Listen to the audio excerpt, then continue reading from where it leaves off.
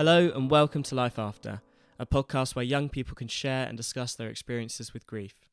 If you're new, my name's Theo, and this is the third of a 5-part series where I ask guests about their experiences and how their grief has shaped them.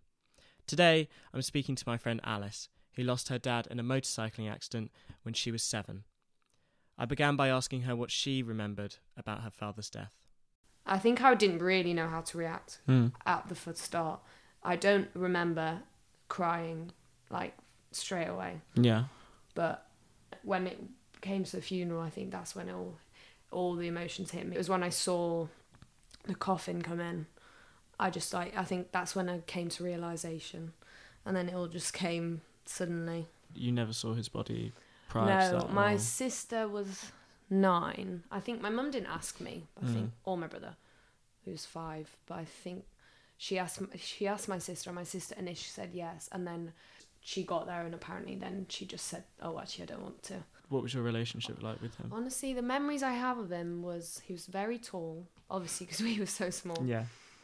He laughed. I do remember his laugh, and I remember him being quite cuddly. He was Irish, and apparently had an Irish accent, but I can't even remember that. Yeah. But this is why I've asked Mum recently. My mum's been intending to do this for a while, but like develop videotapes of him. Mm-hmm. I mean, we have seen some videos of like our birthdays. We have like our cousins all laugh at the same kind of videos where Sarah, my sister's just outrageous when she was a kid, and we'd all laugh at them, and he would be in them, but I think we kind of want more specific ones, and we have photo memory like books of him and stuff. But yeah, I don't really have many memories of him, which is kind of sad. Do you ever go and visit his grave? At the start, I remember every time it came round. I think it was a Sunday of the anniversary. After we used to go to church, and after we go to church, we all knew we'd be going to the grave. It says it's horrible saying have to be going to the grave, but I think all three of us never really wanted to go. Dreading it, yeah. Yeah, and I think especially my brother, because I think my brother would actually.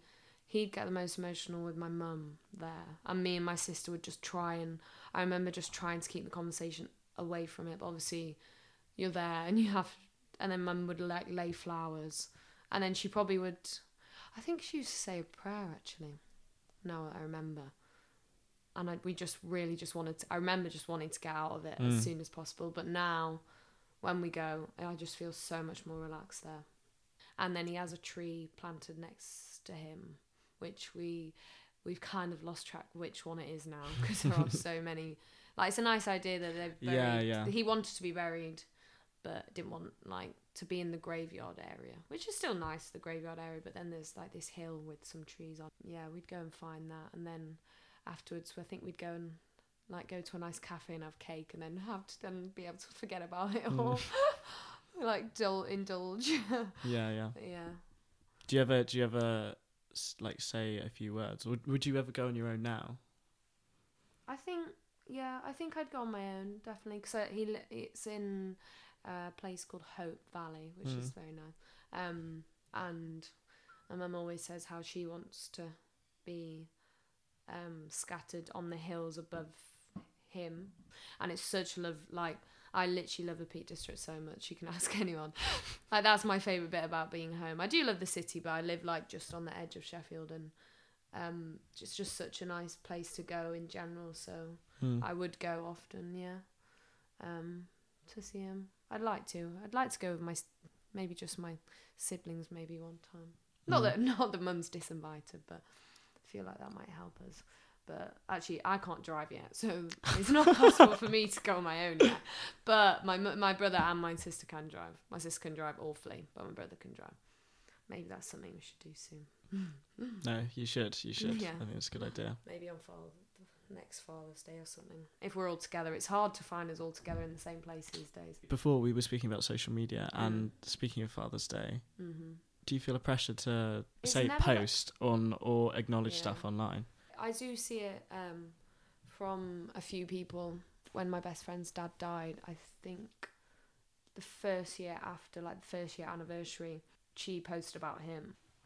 And then I kind of get this, I've never done that for my dad. And then I kind of think, oh, it's been quite a long time, so maybe I shouldn't. I'm comparing my grief to other people's, and I'm thinking maybe I shouldn't do that.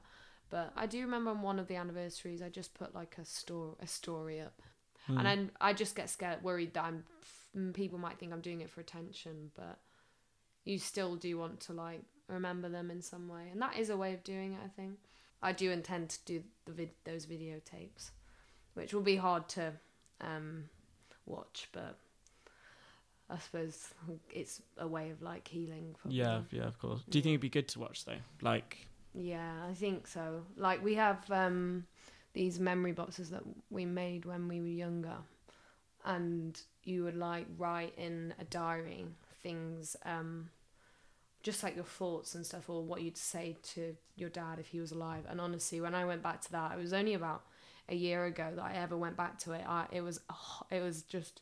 It didn't feel like that was me writing those things, but some of the things in there was just like horrible to read, like horrible. Well, just like so like emotional because I felt so sorry for the girl who was sat there. Yeah.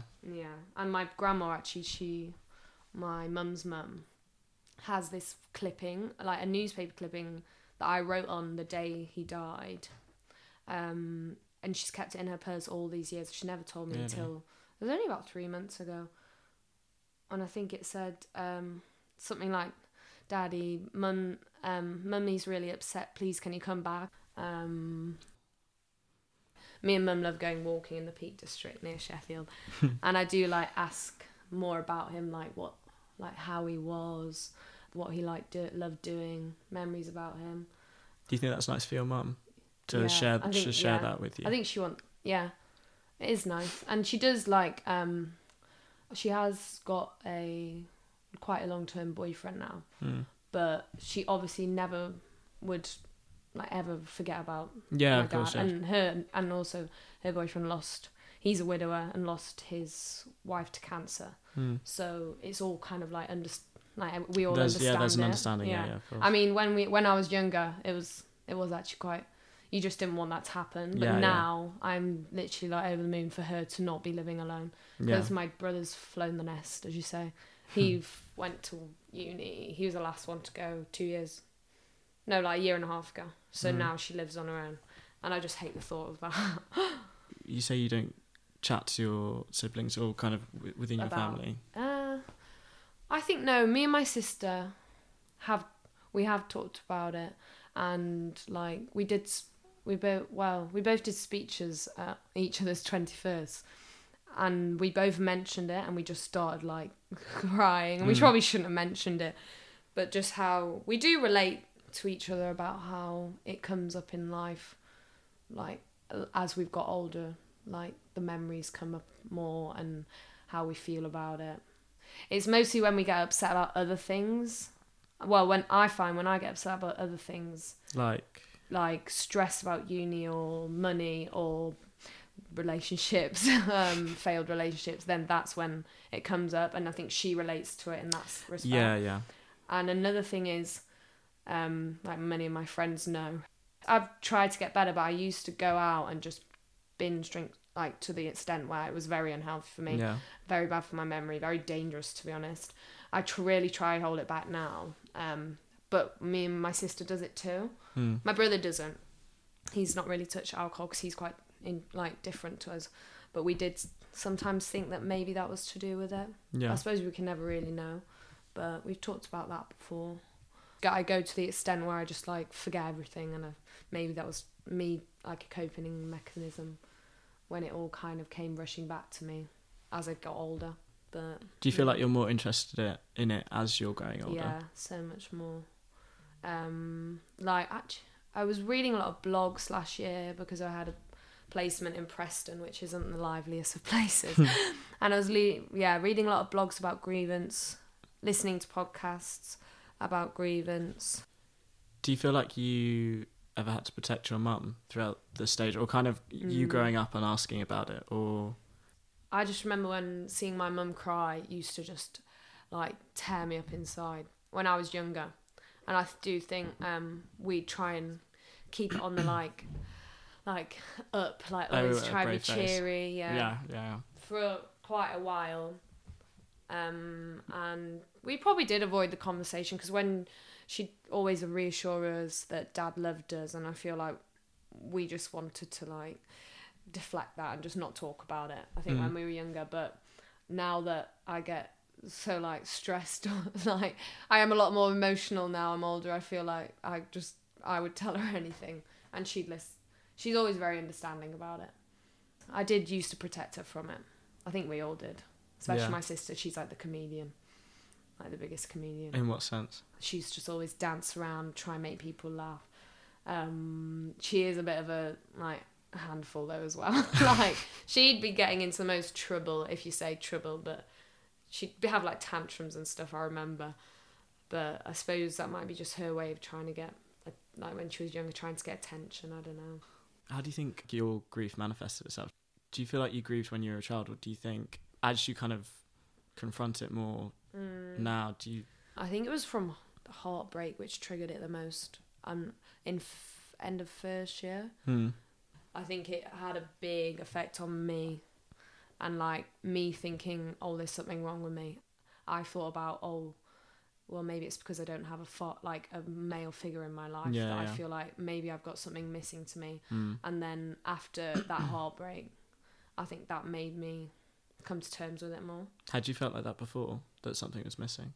No, not before that first heartbreak. Did you feel like you were different though? I don't know, but I think that's because I compare myself to all like my friends who are in such good we're in such good relationships, and I am quite a pessimistic thinker in that sense, like about myself. And then I think he kind of was a bit of a like not a liar, but like I think he misled me a bit, maybe not intentionally, but it was just quite hard to come to terms with. And I think I then thought about my dad a lot more through it. Not that my dad ever rejected me. I think it's just someone leaving my life, who had such a big impact. It was like a re-triggering of it all. Yeah, of course, yeah.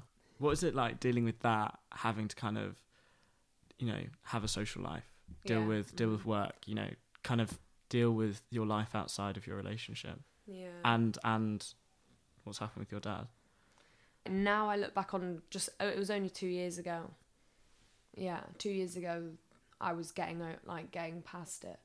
I genuinely I have blocked it out. I don't really my friends tell me how upset I was and how distraught I was, but I don't really remember much about it. I remember a lot of mornings I'd just get up and just, because you just come to realization of everything, and then I'd always go into my friend's room and cry to her. I think I went home a lot. I think I went to see my mum a lot, to talk about it a lot. But my friends all remember me being in quite a bad way, but I kind of blocked it out, the memory of it now, because it was I think it was quite hard, and I think it probably reflected on my grades a bit. I mean, the only thing when I get sad about these things, grievance-wise and heartbreak-wise, is the only thing I can really turn to is work. If I actually get myself fully involved in what I'm doing, it's the best distraction, because I do feel like I am seeking distractions quite a lot. And I think last year when I was in Preston on my own, that's when I couldn't distract myself anymore, and that's when I came to terms with it. And that's when I also reached out to get counselling as well. My work paid for a service, I think it's called Health Assured. It's just a app which has a lot of information about just general mental health, anxiety, depression, all these different things, and then it has a grievance section, and then all I had to do was ring them up and ask if I could have some counselling sessions, and then they referred me straight away to a counselling person, and I then got it in Sheffield because I was moving home. So I do have to, this term, have been going back a few times. And I think she asked first, what's your aims in this? And I think you just get so I don't really know. Yeah, of course. Yeah. And the first time I talked about it, I just cried the whole hour. Do you find it easier to talk to a counsellor than, say, your friends? Then I actually don't think I did that first hour, because I think I had so much going on in my head to just tell her everything all at once. And obviously she's like probably heard so many different stories in her life, but it is still quite impersonal. I don't know much about her, and I find that quite hard to then say everything that goes on in my head. Sometimes I do think. Do you find yourself holding back? No, I don't think it was that. I just think it was hard for me to even actually say it without getting worked up. And then the more I go, the more I do feel comfortable, and the more we touch on just like anything really. I still feel like upset in it, but it gets more easier to talk about it. Do you feel like you're more aware of the way that you're feeling, I think and I do, the way that you're grieving? Yeah, and I also try and use like her advice to help my friends, because I feel like a lot of people at this age are dealing with a lot of stuff, and I am that. I do feel like I am one of them friends who a lot of people lean on, because like a lot of my friends from home and a few from uni, I do feel like I need to be strong to help those people around me as well. Do you think like losing your dad at such a young age has, I don't know, made you slightly wiser in the sense of giving advice? I do feel like I didn't talk about it for so many years, and then once I did start talking about it, must have been maybe like 3 years ago, it did feel so much more relief. And I feel like then I really advise people to talk about whatever's going on in their heads, and especially grievance wise. I have had a few friends whose parents have died, and you don't ever want to like be not patronizing, but be like, oh, I have the best advice in these situations. It's hard to like come across in the right way, but course. I've always wanted to reassure them that however they act in any situation, like to do with their grievance, is so okay. I feel like everyone needs to know that, because you might like suddenly just like to distract yourself get involved in something where some people might think, oh, shouldn't they be in bed crying? But I feel like there's so many different ways of coping with things, and it's always best to do how you want to do it. Yeah. How wise. That's how wise. Maybe I am more wise. A lot more wise. Well, I feel like when you go through big like horrible experiences in your life, you're hopefully gonna come out of it not better person, but like kind of more like just slightly more knowledgeable, or change it, alters your perspective, like the difficulties in life and how the hardships people have. And you've always got to understand that anyone, like any person, can be going through absolutely anything, and they won't always show it on the surface. So I just think just be as kind as possible. Wow. These make some like quotes for people's walls. I know. We'll get them printed out. How have your friends been at university? Because of course they would have been supportive, but a fair few of them know it's happened, but we have never actually talked about it again. But I never think into them not asking more about it. They just kind of say sorry. But my closer friends, they'll ask how it happened, and then a lot of them know the ins and outs of me and how I can get quite emotional about things, and then they do say, oh, we can speak about it if you want. But I suppose they never really ask many questions about it. But I know that they'd be there if I wanted to talk about it. Yeah, of course, yeah. And there's certain people that I'd more like... Well, don't want to offend anyone out there, but there's certain people I'd talk to more likely. Yeah, someone you're more comfortable with, of course, yeah. Yeah. Like some people go for the tough love approach, and I probably go for the people who are most sympathetic. Yeah. I mean, it is good sometimes to listen to the tough love, but obviously no one's going to be tough love about grievance. Yeah, of course. No, they've been really good. One of my good friends at uni, her dad died the second week in, and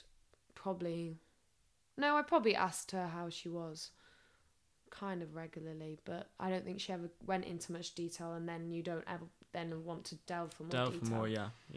Because you just think if they'd tell me if they wanted to tell me. If there was someone who either they were in your position, say their father had died young, or say they had just lost their dad or a parent, what would you say? What's your advice? Yeah, I'd say, like, however you react is just so okay in any situation, and just to lean on people as much as you feel like you want to, and know that there is always someone there to talk about it with you, even if it was someone who doesn't know you, and always to reach out for those people if you need them, and just try and hang on to the better memories and the best memories you have about those people, so that you can, that's what all you focus on.